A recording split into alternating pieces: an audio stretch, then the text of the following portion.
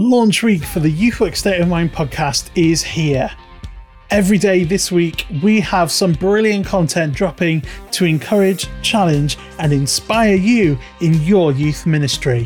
What it actually means is that you demonstrate that you need grace and that you can work through forgiveness with God. That message is powerful, isn't it? Of like, unity isn't uniformity. But actually, it's having at the heart of what we do that desire to actually see the change that we need to be.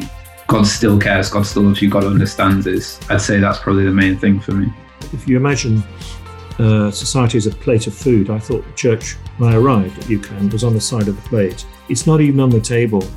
It's not on the table. But it's not all deep discussion. We also have a lot of fun along the way with our regular features and challenges. All three of us like, yes! There's a problem! You didn't just push her away, dive over some pews and scrabble for the door. I don't think that would have been appropriate in this situation. That's true. Do you know what? My Apple Watch is saying my heart rate is elevated and I should be concerned. So,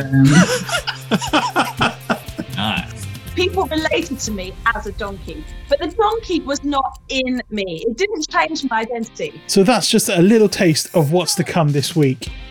Tomorrow, episode 1 goes live with a look at student ministry.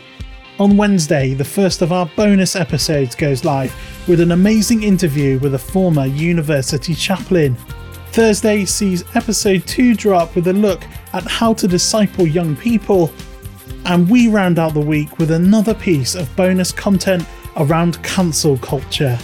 So that's what you can expect from the launch week of Youthwork State of Mind podcast. Be sure to follow us on Instagram and subscribe to us on Apple, Spotify, Amazon, or wherever you get your podcasts so you don't miss anything this week.